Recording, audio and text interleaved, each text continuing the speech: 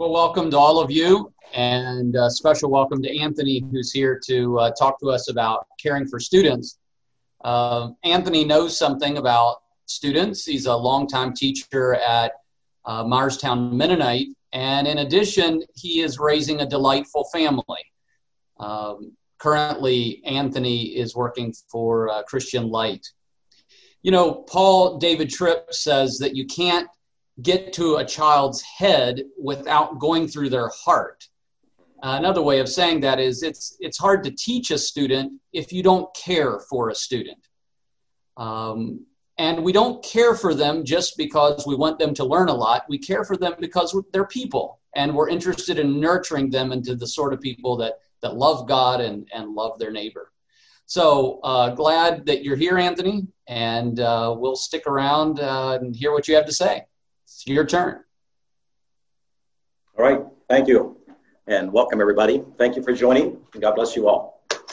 So the title that I was given here is More Than Science, Caring for the Students' Emotional Needs. I'm sure you've spent days and weeks preparing for and focusing on math and science. And you know what? That is your job, of course. This is not an either-or question. This is a both-and. And so I don't want in any way lift caring for students up above what it should be lifted up, above the level of importance. But I do want to emphasize that this is not an either-or.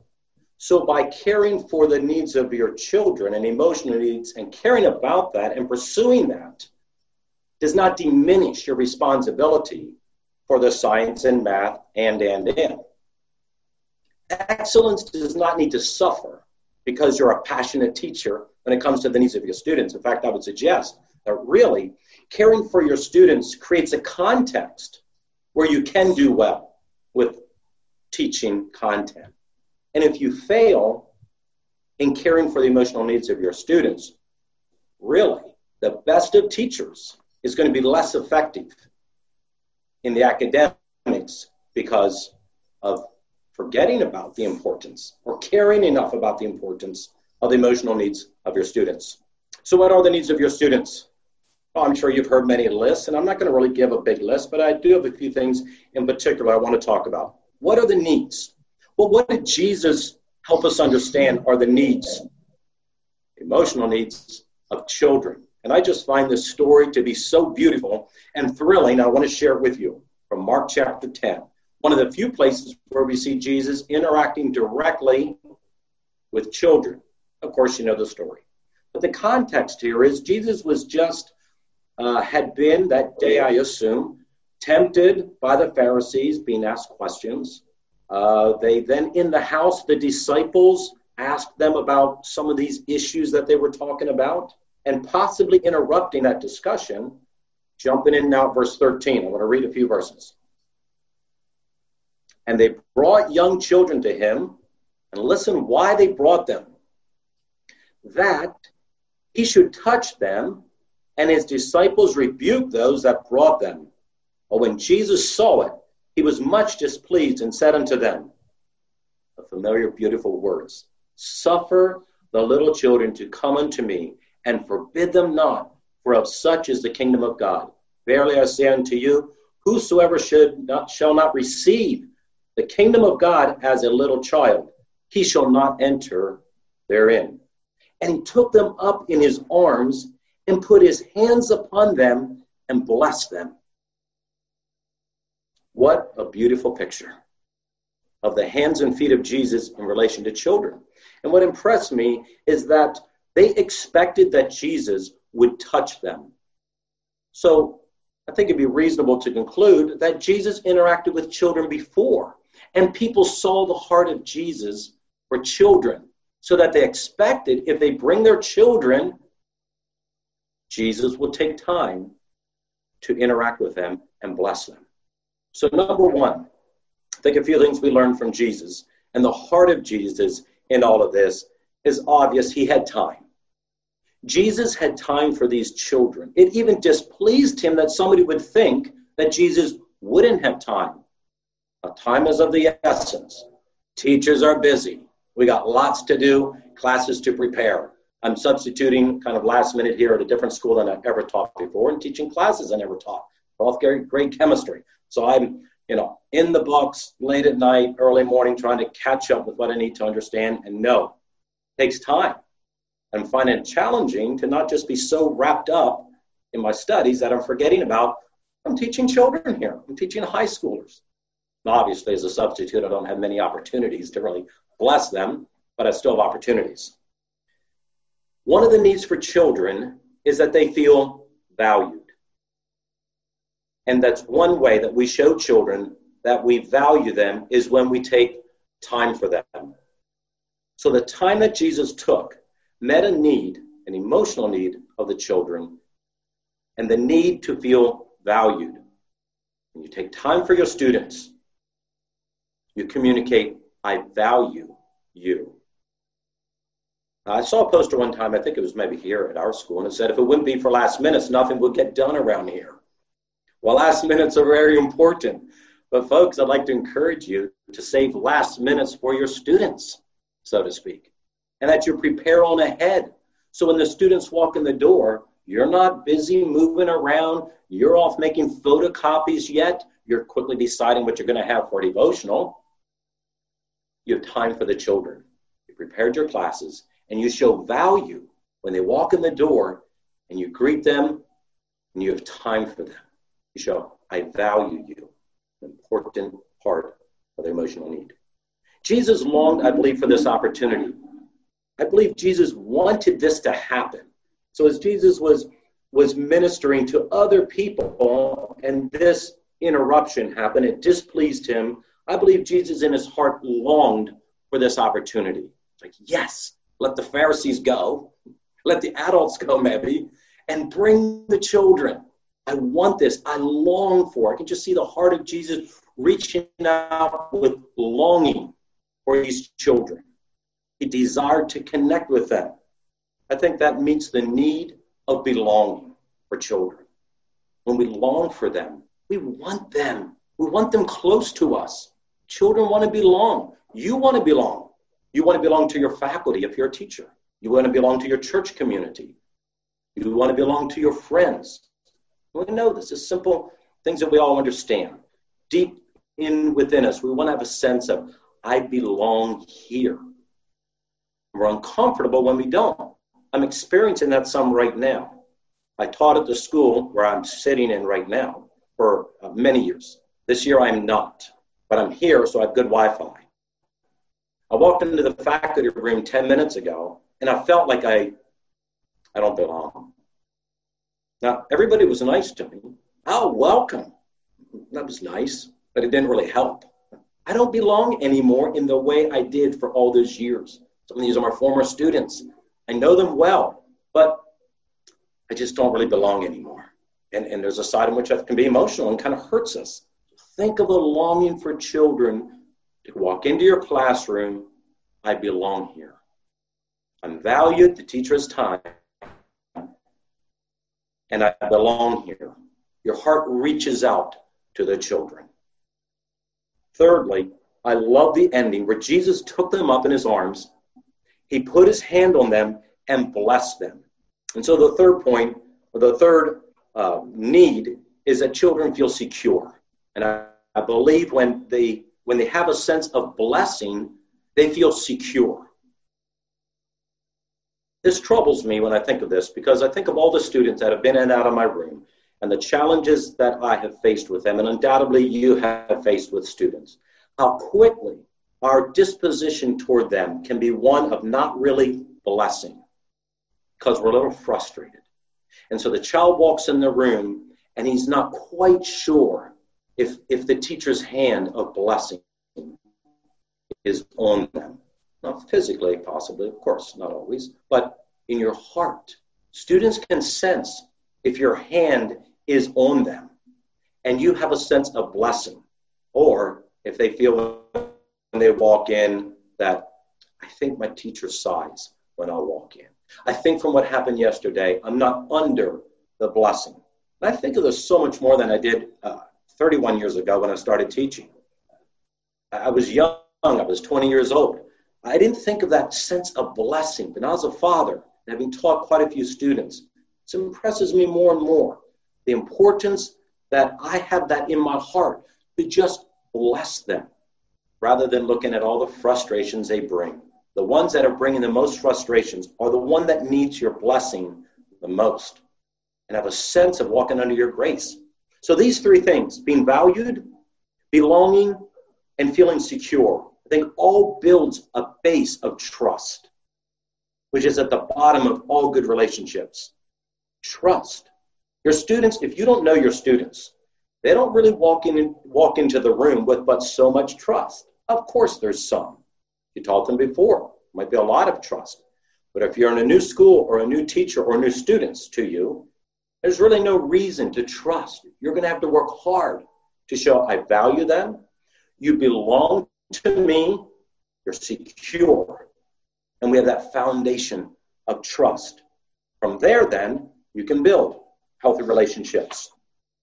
So just thinking a little more, what is your posture? Take some time to think about this, maybe after our little talk here. Have you thought about what is my position of trust? Am I willing to be the hands and feet of Jesus? Because really, every child, if I may use the word deserves without thinking of entitlement here, every child deserves to have the hand of Jesus on their head and to be taken up into his arms and touched and loved. Maybe you're the one that's going to do that for students this year. Are you willing, beyond the books, to have a heart, enough of time, energy, and passion and care to be the hands of Jesus? I'd like you to think of it. Like Christ has given you this ministry. Christ isn't here. You're here. Will you be the hands and feet of Jesus to love that child and to care about that child, bless that child? Are your arms open to the children? Now, obviously, you work with children that are too old that you're not going to take them in your arms and touch them in that way. But there is something about physical closeness that is powerful. And we as conservative people sometimes aren't, we're not very touchy kind of people. Some of us are and some of us aren't. We need to be appropriate, of course. We're not giving everybody a hug when they come in the door. I realize that. But Jesus did. It says that they would touch them, that they would create a physical closeness. So even if you have high schoolers, there can be a physical closeness that is very appropriate. You need to be very careful with, but that is powerful. There's amazing studies here. I read a book about this recently, and it talked about businesses that really got a hold of this importance of physical closeness. And they found in the lunchroom, when they took tables that were made for 4 people to sit around, and they put larger tables in, 8 people to sit around, eat their lunch, productivity went up.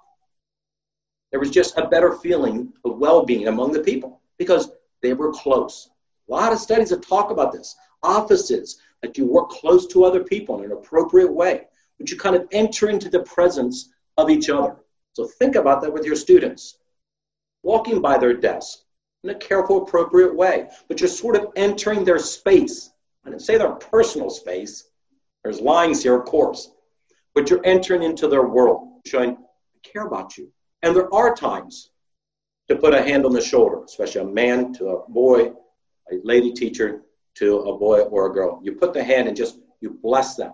You're not praying a blessing per se, but I'm so glad you're one of my students. You're doing great. Or, look like you had a hard day today. Wow, hope you have a good evening. Those are powerful ways to bless your students. And it means so much when you create that sense of physical closeness. Again, being very careful in every way you're appropriate. And I will just go ahead and say this, somewhat on the flip side. Men teachers, you do need to be extremely careful. I've come to believe that 20 to 25-year-old men teachers just have a unique challenge in working with especially junior high girls. And that probably goes up through higher. Because, those girls are young and they look up to you. And there can be something sort of exciting about your attention. Oh, be so careful with your own heart and be careful with any signals from them that you're not moving beyond what is appropriate. And that can happen so quickly. So on the other side, I do want to caution, especially a young teacher But at all levels, all ages, we do need to be really, really careful with that. Now, maybe you are not the kind of teacher that feels comfortable with what I'm saying. Some of this, the blessing, the closeness, the sense of allowing them into your life. And I think there's a couple of reasons. Some of this is personality. I've worked with, of course, many teachers through the years. We have a large faculty here, about 12, and it's just fascinating to watch a difference. Some teachers are a little more stoic. They're very academic teachers. They are good in math and science. Everything is organized. The PowerPoints are just beautifully done. They know their stuff, and they teach very academic, very well. Listen, they're great teachers. But through the years, I have seen teachers that were not as effective as they could have been if they just would have given a little bit of their heart to their students. Because as I worked with a student as an administrator, I heard sometimes, well, we just really don't have any relationship. Students will actually share that sometimes. Good teacher.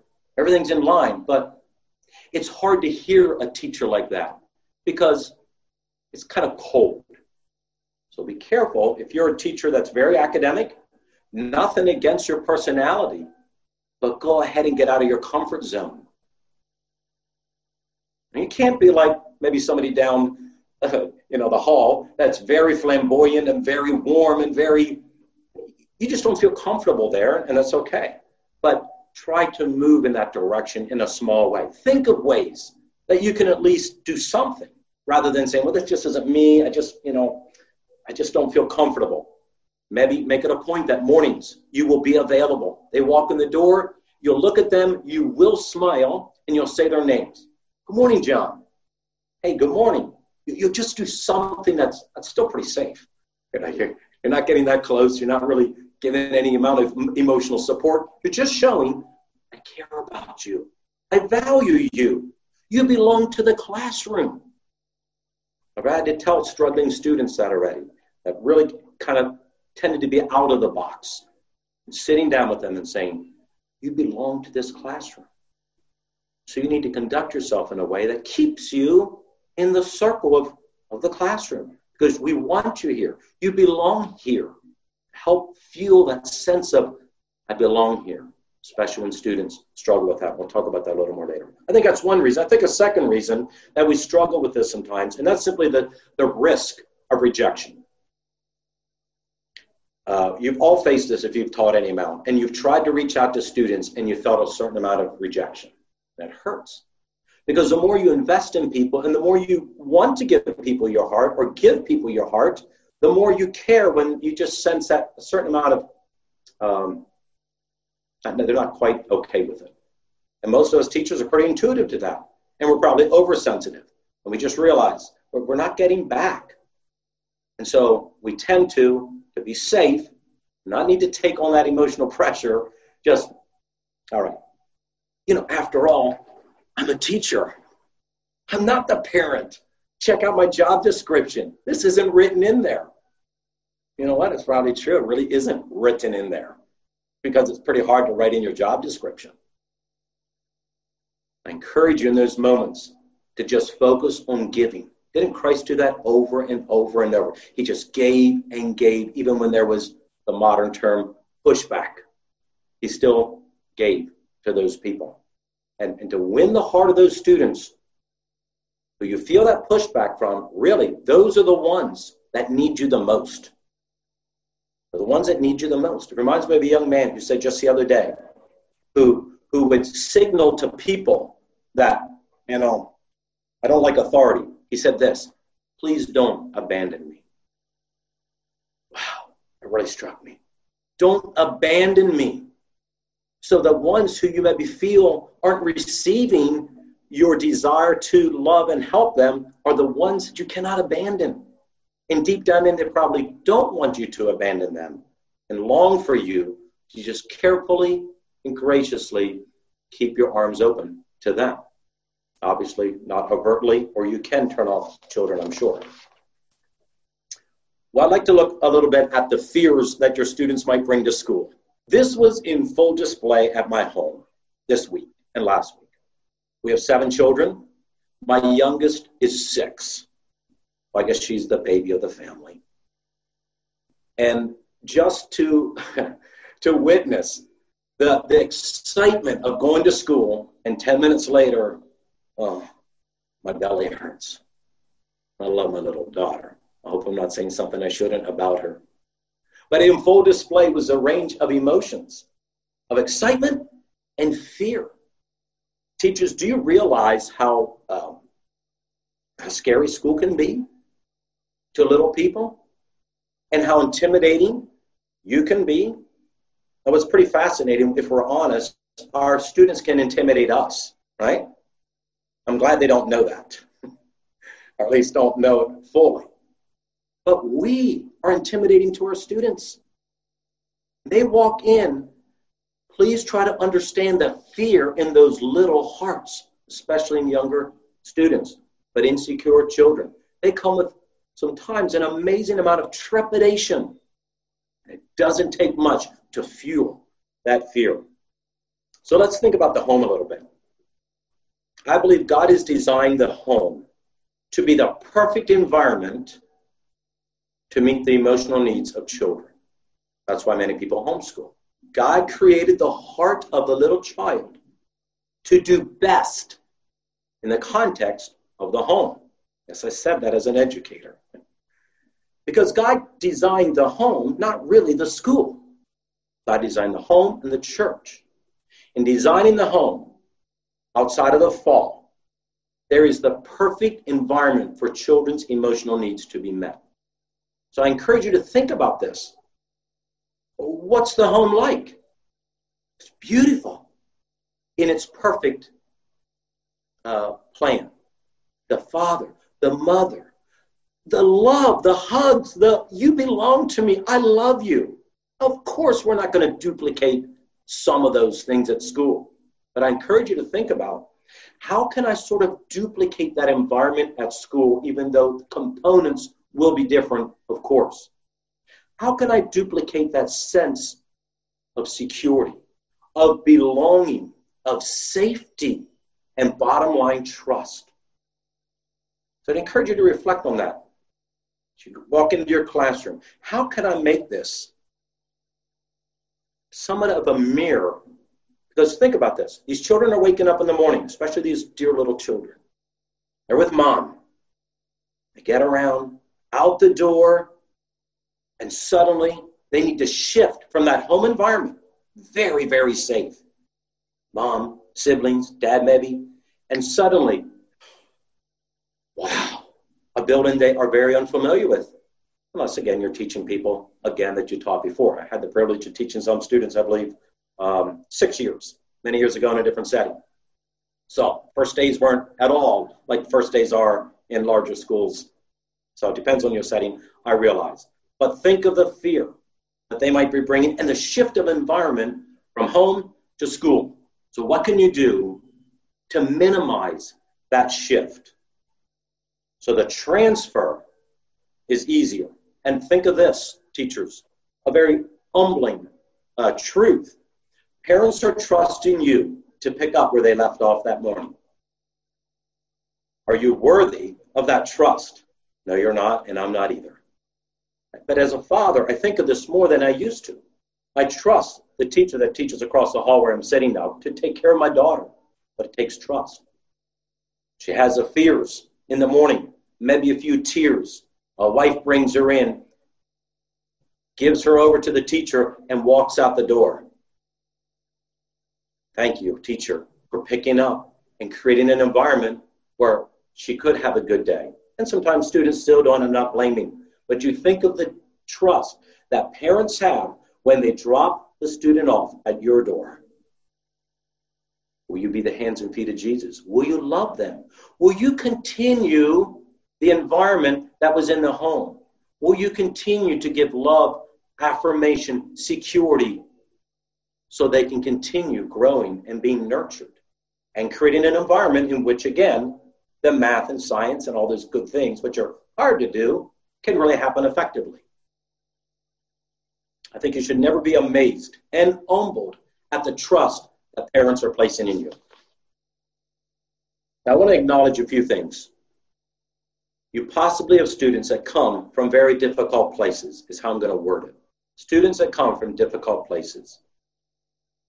Students that experience neglect and abuse bring a particular set of needs, sometimes to your classroom. These children are very precious children. Some of them have suffered a lot. And in our school, we're just blessed with a fairly large handful of students that bring some of those special emotional needs. So the ones that need us the most are the ones we often struggle with the most. It's often that one student or two that if they wouldn't be in the classroom, wow, my classroom would really be good. But you know, teachers, it's the ones that God says, be my hands and my feet, won't you? Can you just see the heart of Jesus wanting to touch that child and to bless that child? But he's not here. Will you do that for this child? And believe me, I do understand the frustration. I understand the anger that has flashed through me already in the moments of desperation of what is going on now. But to return our hearts to, I had this incredible opportunity to be the hands and feet of Jesus and maybe bring some healing that this child desperately needs. Because let me remind you, many of their emotional needs are not their own choosing. And the more I have thought about and read about and studied children, especially with neglect, but also abuse, there is a me against the world emotional component that you will understand and see. Because if they were neglected, it was that survival mode that developed, that does not normally develop with children who were cared for properly. Because as they had a need, it was met by their mother or caretaker. When that's not done, it sets up an emotional pathway that I have to take care of myself. I have seen this in powerful ways in children. And to win their trust is extremely difficult. They're very guarded children. And let me just throw this in here. Those are the children that you're going to need to be careful with the spice you add to the classroom. Hey, tomorrow we have a surprise. You see the fear on their eyes just like that. It looks like they're a control freak. Guess what? They are. Because that's what goes through their mind. What's happening? It's not safe. Can you connect that? Their past has made them feel the world is not safe. You can tell them all you want. I love you. The parents can allow them to stash as much food under the bed as they want. You can have the pantries chock full. They still grapple with trust. They don't understand why, but maybe you can. And rather than being frustrated, I just encourage you to love those children because that window of earning their trust is not very big. If that does not develop at some point, that usually is never redeemed. So as teachers, just I have a huge heart for this, that we just take this opportunity to bless those children. If you don't have any like that, maybe you will down the road. I also want to acknowledge that there are children that come from dysfunctional homes. And I don't want to say a lot about this and tell a lot of stories about this because obviously these are real people. But I just want to mention that because when I said coming from this home environment, which I made very rosy, to your room, you know what? It might just be the opposite. Maybe you were sitting there saying, oh, do you know? Yes, I do know. Unfortunately, I do know. And so I need to acknowledge that. There are dysfunctional homes, and it can be appalling. Those homes might be from settings you would have never guessed them to come from. And the longer you teach, the more you get a little window into the hurts that a child is bringing from home. Again, oh, that we could be the hands and feet of Jesus. Can't you see the heart of Jesus that just wants to hug those children, to bless those children, because mom and dad aren't? Well, God's given you the incredible opportunity to, in a small way, you can never replace the parents. I know you can't. But to, in a small way, bring some healing and maybe some redemption. I just want to acknowledge that, because those students bring their set of frustration as well. They may be very distant, very untrusting, very suspicious. Or maybe it's the opposite. They're very clingy, because finally, maybe here's somebody who will love me. And they tell big stories, and they're very insecure. And what looks like some proud, boastful stuff is actually just how they are coping with fears in their heart. You know, teachers, sometimes the most obnoxious students need you the most. And the ones that everybody gets tired of and the students just get frustrated with, you just need to love the most. And what a beautiful opportunity you have to help train your students how to relate to hurting people. Because hurting people hurt people. And often those children, if they're not healed, will go on to hurt other people. It takes a lot of wisdom to work, to think through this. You can't fix the problem. You're not the savior. And sometimes you might feel that desperation, I gotta fix this. No, you can't fix the problem. Well, somebody has to. Do the preachers know what's going on? I've been through this too many times. You just give it to the Lord over and over again.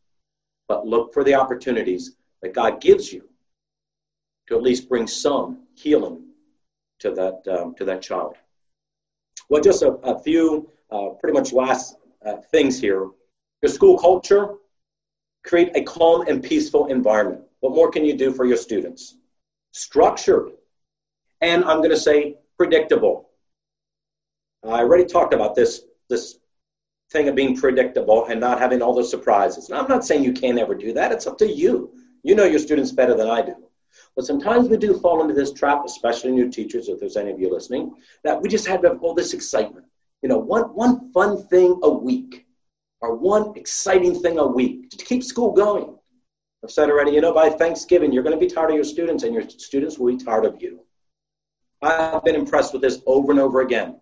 Most students like a pretty predictable schedule. That's hugely different than teaching with passion and teaching well. I'm talking about structure and predictability. Most days, I would suggest you have a very predictable schedule and you do what you were supposed to do. You teach your classes. And don't think that the way to spice up school is to have all these things, and after a while it's not spice, it's the main course. And it does not work. It's stress on you, and it's stress on students, and in particular students, it's very distracting. So be fairly predictable. Teachers, the students are watching you.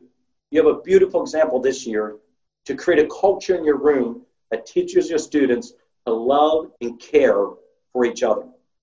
I hate to use this word because I'm so sick of it, but the COVID, I'm going to say it.